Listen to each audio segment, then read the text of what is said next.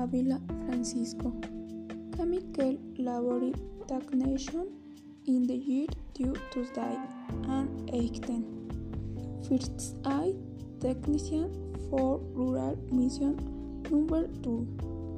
Current student of logistics engineers at the High Technological Institute of Tlaxco. Participation in numerous projects in which I create cultural and fundamental knowledge for a good trains and leader, attending conference and participate in intensive course. All specialists stand out in the correct distribution of medicines.